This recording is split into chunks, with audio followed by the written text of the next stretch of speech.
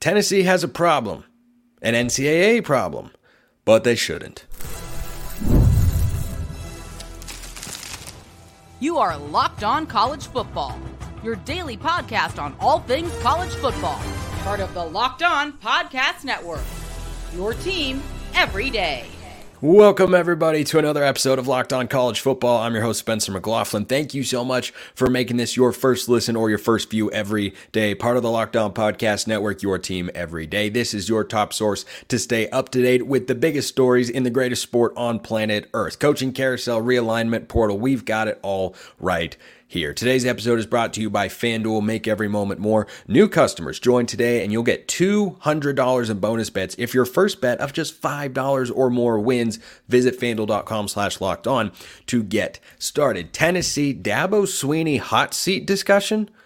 Are we going to do that right now? We're going to do that today, or will we, on the show a little bit later. And Michigan State, did Jonathan Smith make an error going to East Lansing? All coming up today here on the show. But we start with Tennessee. So the Volunteers are under investigation from the NCAA for alleged NIL violations. And the reason that this becomes so paramount is that because it has happened within a particular time frame, Tennessee is in danger of being repeat violators of the NCAA's NIL rules, which are about as clear to you and me as, I don't know, honors calculus at this point in time. I don't care if you took calculus in high school. It wouldn't make a lot of sense to try and take a complicated derivative right now. I know that I certainly wouldn't be able to. So I look at this NCAA situation and I'm just asking myself, what is it you do here? More on them in a moment. This could be an issue for Tennessee. This could be an issue for Tennessee because of the repeat violators clause. Now, Tennessee has pushed back on this vehemently. Now, they have made the case that the NCAA rules are not clear. And the statement that they have put out, or statements that they have put out regarding this matter of the investigation, make it clear they feel how many of you probably feel, which is, hey, what exactly are the rules? Are there rules? I didn't know there were rules. What are the guidelines?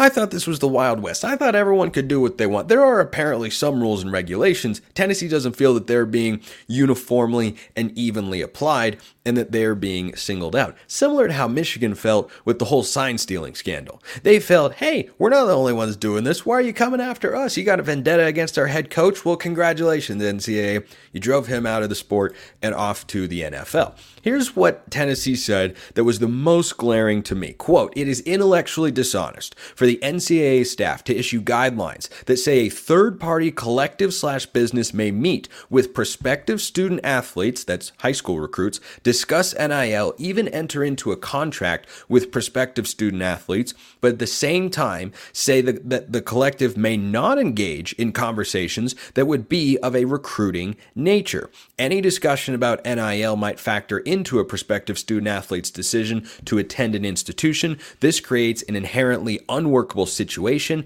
and everyone knows it." Pete Thamel has a layout of this over at ESPN.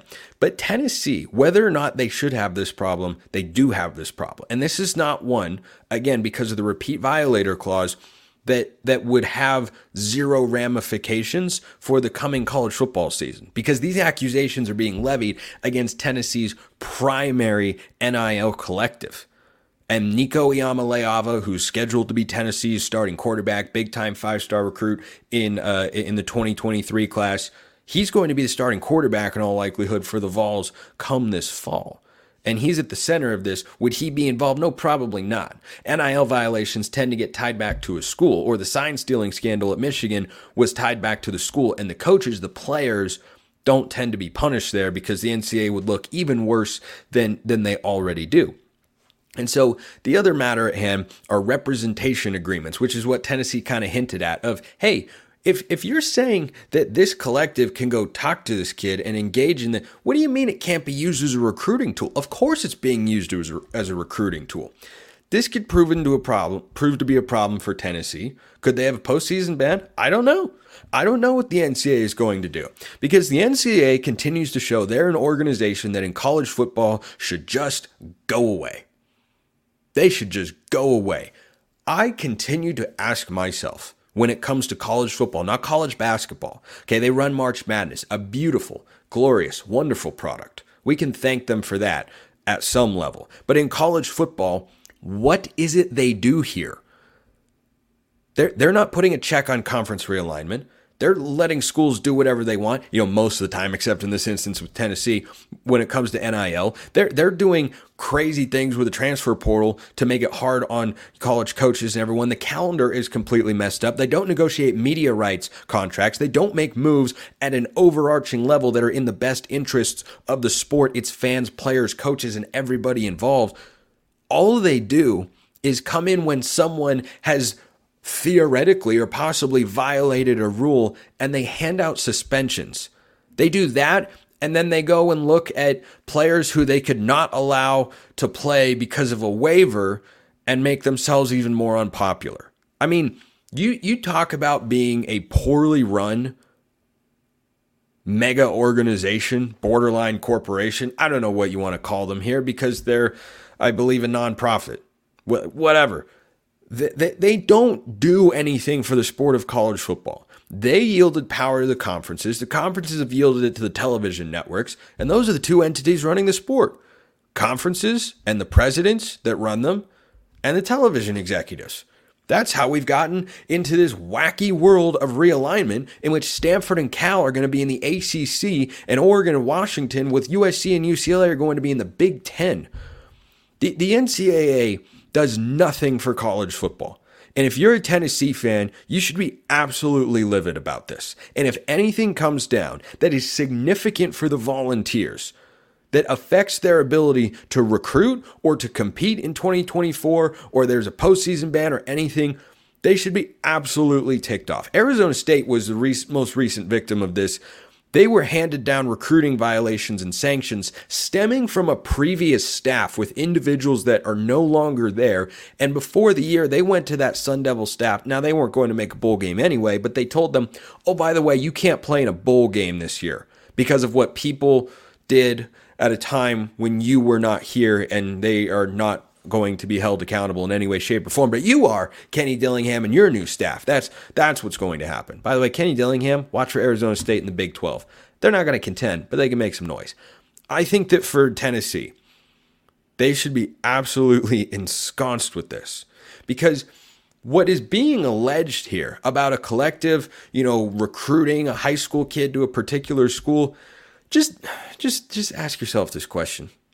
Ask yourself this question, and if you can answer the question honestly, yes, you probably don't know that much about college football. Do you think that this is the only NIL collective in the country that has done something like this? Do you think it's the only one doing something like this actively as I record or you listen to or watch this show? The answer is, of course, no. No one with a brain who knows college football thinks that this is the case. Why is Tennessee being singled out? I don't know. Maybe because they'd be a repeat violator and the NCAA could once again try to grasp to a disappearing level of relevance in the sport of college football, which is the biggest television product in the United States outside of the NFL. That's all that this feels like, as they're trying. This is the only way they can be relevant because they don't do anything else. They do absolutely nothing else. And for them to, I hope they come down as soft as possible on Tennessee. Because guess what? I, as a college football fan, and you as a college football fan, should not care a lick. I do not care one iota that an NIL collective was out there making a pitch, apparently, to Nico Iamaleava, hey, you should come here. Who cares? Everybody's doing it. You said NIL's allowed. You said you could do this now. This is what you got. And you can't enforce the rules here and not enforce them there and enforce them inconsistently and then come back and say, see, we're doing this the right way. No, nobody believes that. Nobody believes that. This is the world of college football. If you want to rein it in, you got to have more than just, a suspension that you could lobby at Tennessee, which I don't even know what they're thinking about right now. We'll have to wait and see on that. You got to have more than this. You can't just willy-nilly at your discretion decide who gets punished and who doesn't. It's a completely and utterly ridiculous system. Tennessee could be in real trouble here. That's why I'm talking about it on today's show. Should they be? Absolutely not. Dabo Swinney could be in trouble at Clemson. Should he be? Absolutely not.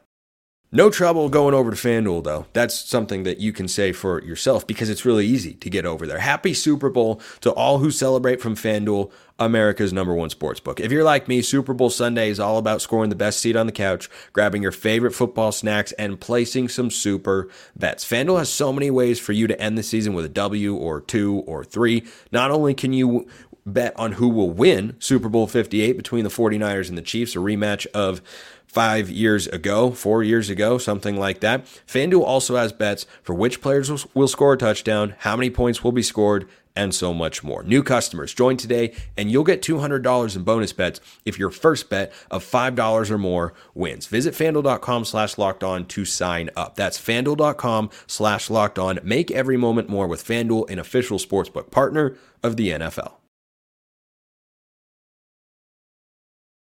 Does Dabo Swinney need to win the ACC to avoid hot seat conversations?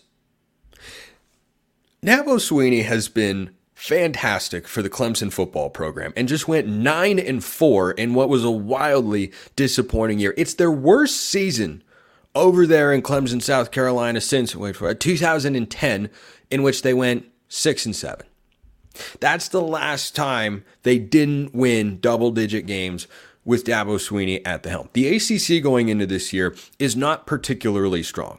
I think they have a better chance than the Big 12 to get 2 teams into the college football playoff. That doesn't mean it's a great chance. In all likelihood, the ACC and the Big 12 are one-bid leagues. Clemson could be one of those teams, though, because they'll get a level of brand recognition and respect that other teams might not if it comes down to a subjective vote of which team has the better season, who do we want in the playoff, etc., etc. Can't wait to do that in the 12-team era when everyone, thought that the 12-team era would fix all that. Yeah, we're just going to have those conversations again, just stretched out to who makes the 12-team college football playoff. But I digress. So for Dabo Swinney, he didn't make the ACC championship game a season ago. He's only won the ACC one time in the last 3 years. He's won it 7 out of the last 9, but that's being thrown out the window because the transfer portal, and NIL are such key components of college football that Dabo Swinney, an old school kind of guy, doesn't really feel like messing around with a whole ton.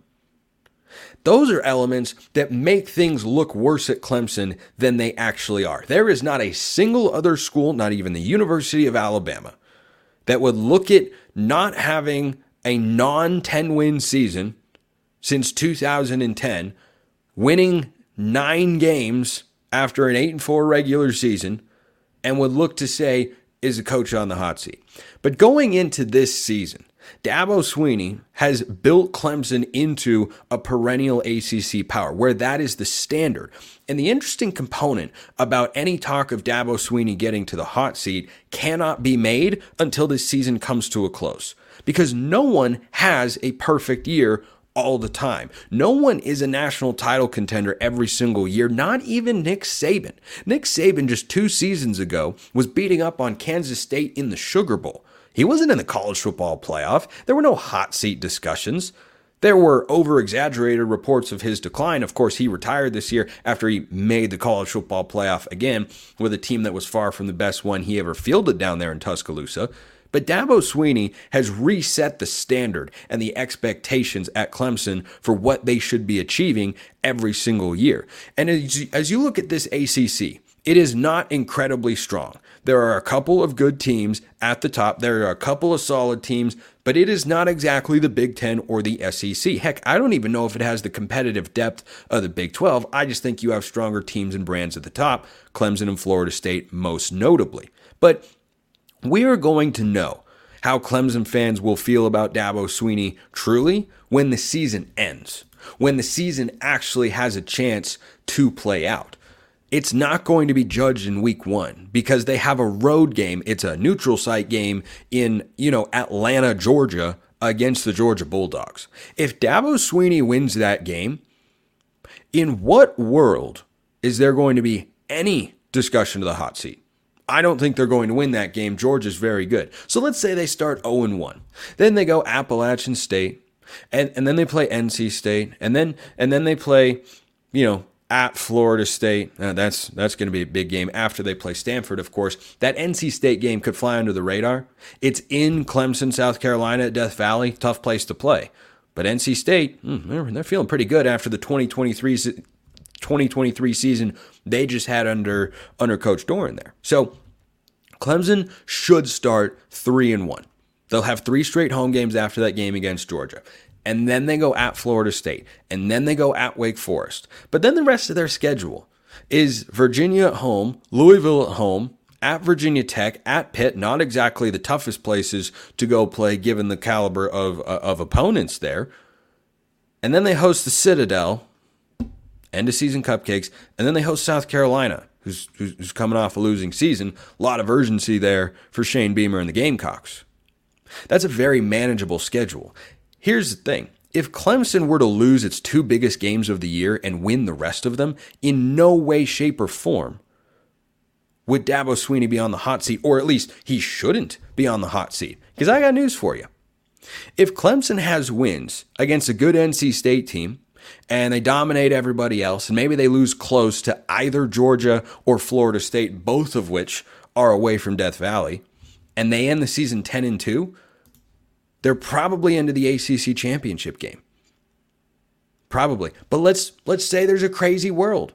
Let's say there's a crazy world in which Florida State and somehow somebody else gets into the ACC title game.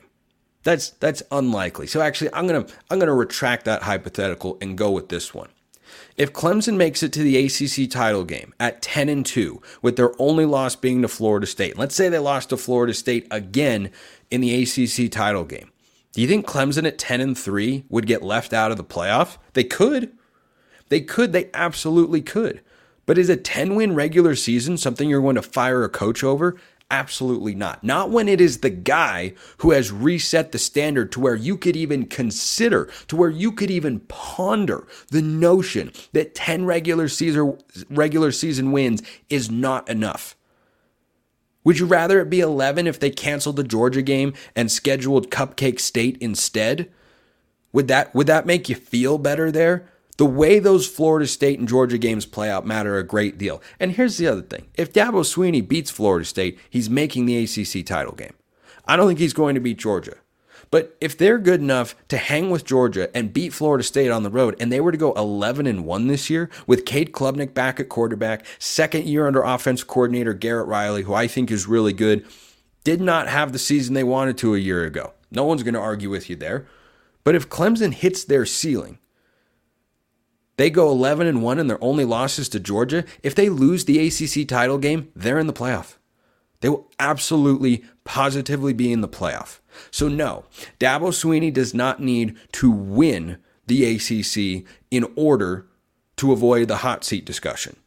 Does he need to make the ACC championship game with that schedule? Absolutely he does.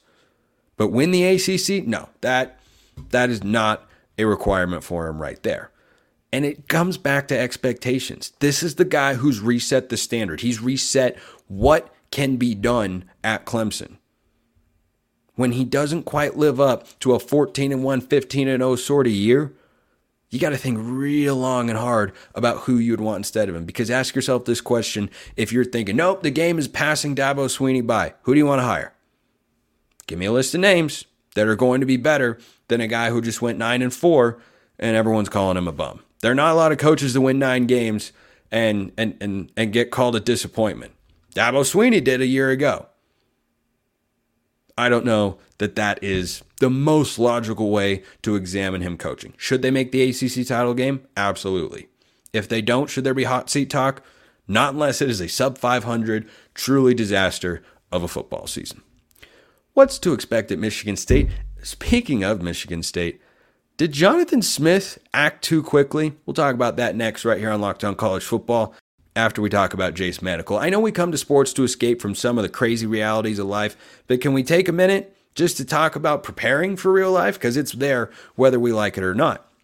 According to the FDA, pharmacies are running out of antibiotics like amoxicillin right now in the middle of the worst flu season in over a decade. That's not what you'd like to hear. I can't imagine a more helpless feeling than needing to have a certain medication and not being able to get it. Thankfully, Jace Medical is here to help. The Jace case is a pack of 5 different antibiotics to treat a long list of bacterial infections and illnesses, including UTIs, respiratory infections, sinusitis, skin infections, among others. Stuff could happen to any of us. You want to be prepared. Visit jacemedical.com, complete your physician encounter. It will be reviewed by a board-certified physician, and your medications will be dispensed by a licensed pharmacy at a fraction of the regular cost. It's never been more important to be prepared than today. Go to jacemedical.com, use offer code LOCKEDON to get $20 off your order.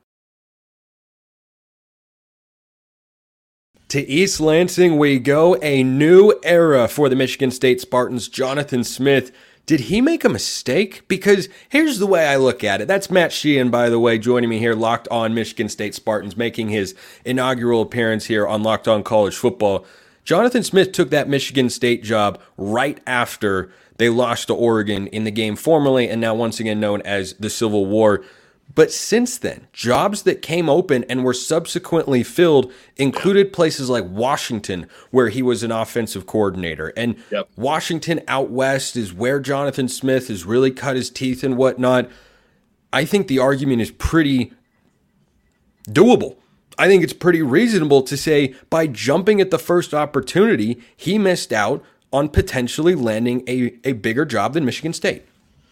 And I'm in a corner here because, this is a hard debate to have from this side because, just like you said, familiarity with not just the West Coast, but specifically Washington. But as far as jumping at the first good opportunity, well, it's a hell of an opportunity. I mean, Michigan State, just in revenue, if that's something that gets you fired up, top 20 in the nation. Like, funds are not going to be an issue at Michigan State, and you have the brand new football building that just opened up. So all the facilities, all the money, it's there to begin with. Now you go to the roster.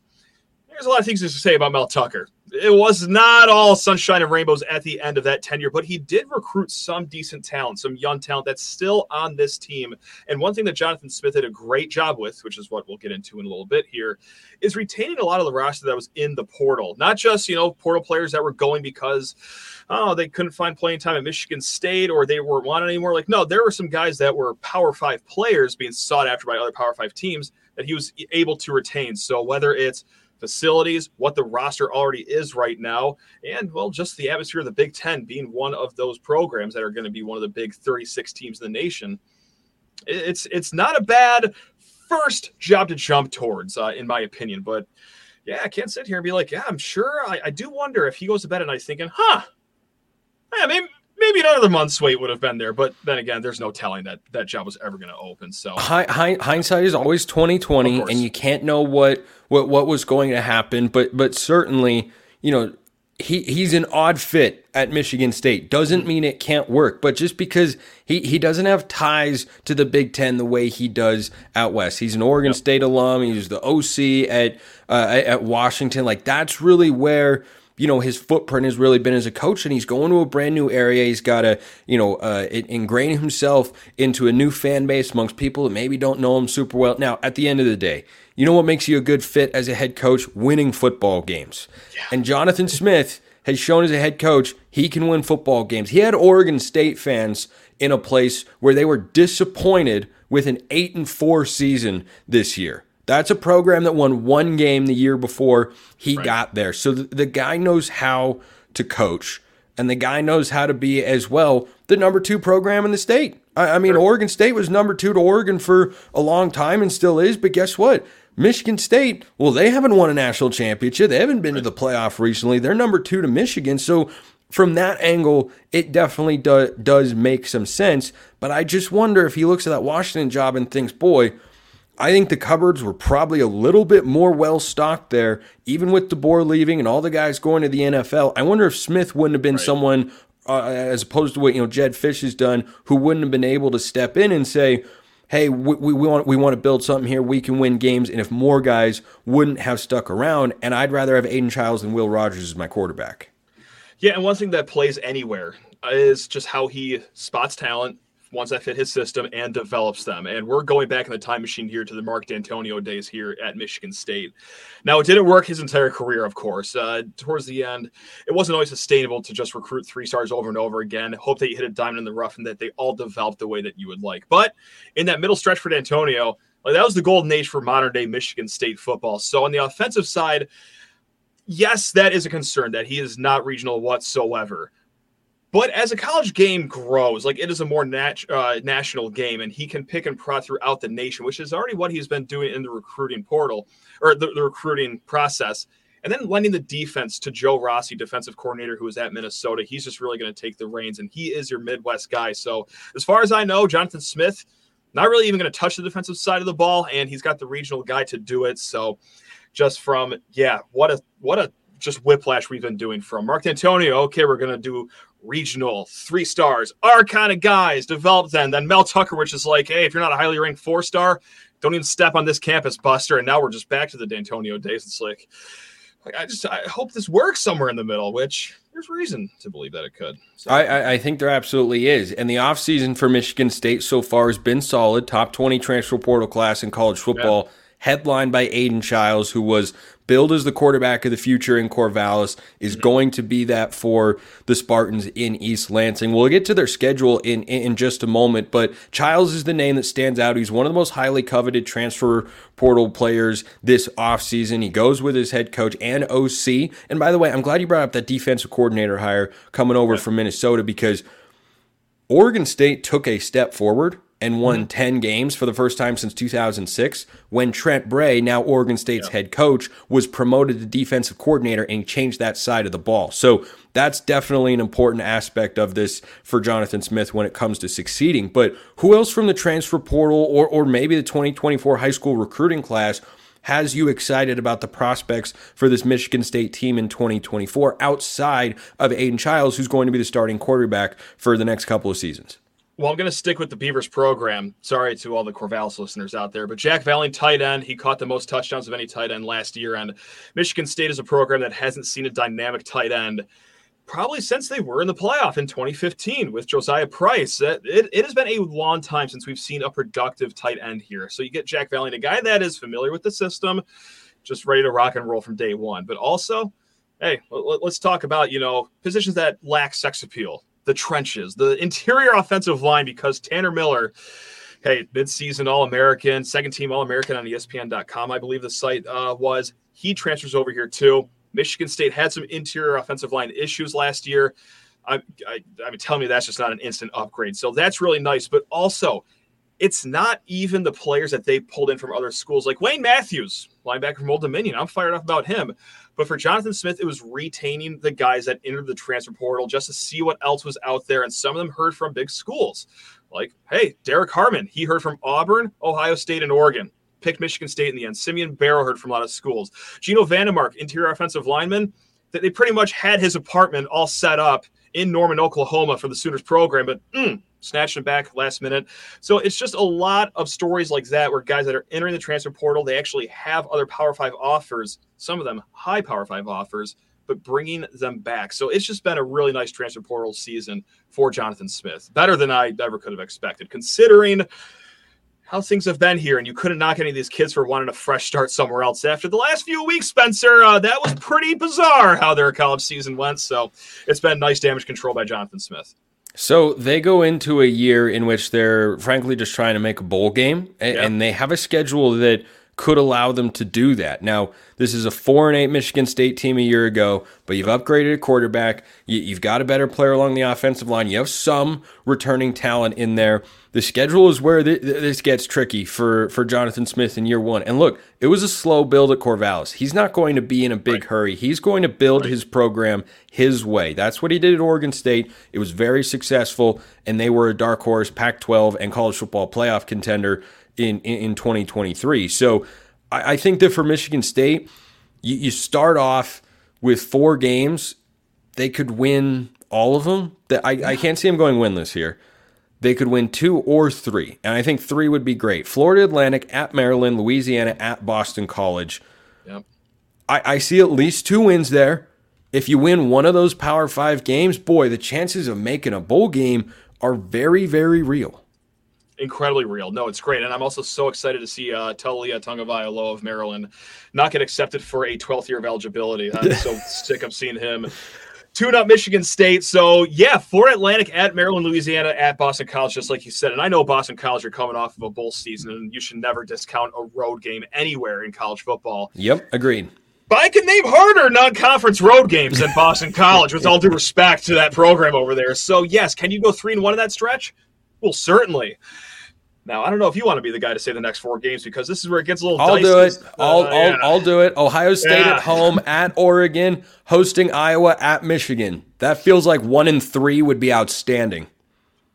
If there's a contract right now where I could sign for 1-3, absolutely. You got to have a feeling that it's going to be the Iowa game. That's the home game. Yes, they've changed offensive coordinators, but I got to say they hired Tim Lester, a guy that wasn't necessarily lighting it up at Western Michigan. So how much of a step forward is that Hawkeye offense really going to take? So, yeah, just on a nice sunny October day in East Lansing, first team to 15 wins. Yeah, maybe. Probably. Yeah. So that probably would be the most likely one. They close with Indiana, Illinois, Purdue, and Rutgers. 3 of those 4 games are at home. I think a bowl season is within reach. I don't think it is a given, but I think that'd be a quality outcome for the Spartans in year 1 under Jonathan Smith. Matt Sheehan is at Sheehan_sports on X, formerly known as Twitter. Host of Locked On Spartans Monday through Friday on YouTube and wherever you get your podcasts. His first, but not his last, appearance here on Locked On College Football. Matt, thanks so much for stopping by. You're the man, Spencer. Thank you. Appreciate everyone listening. I'll see you next time. And until then, hope you have a wonderful rest of your day.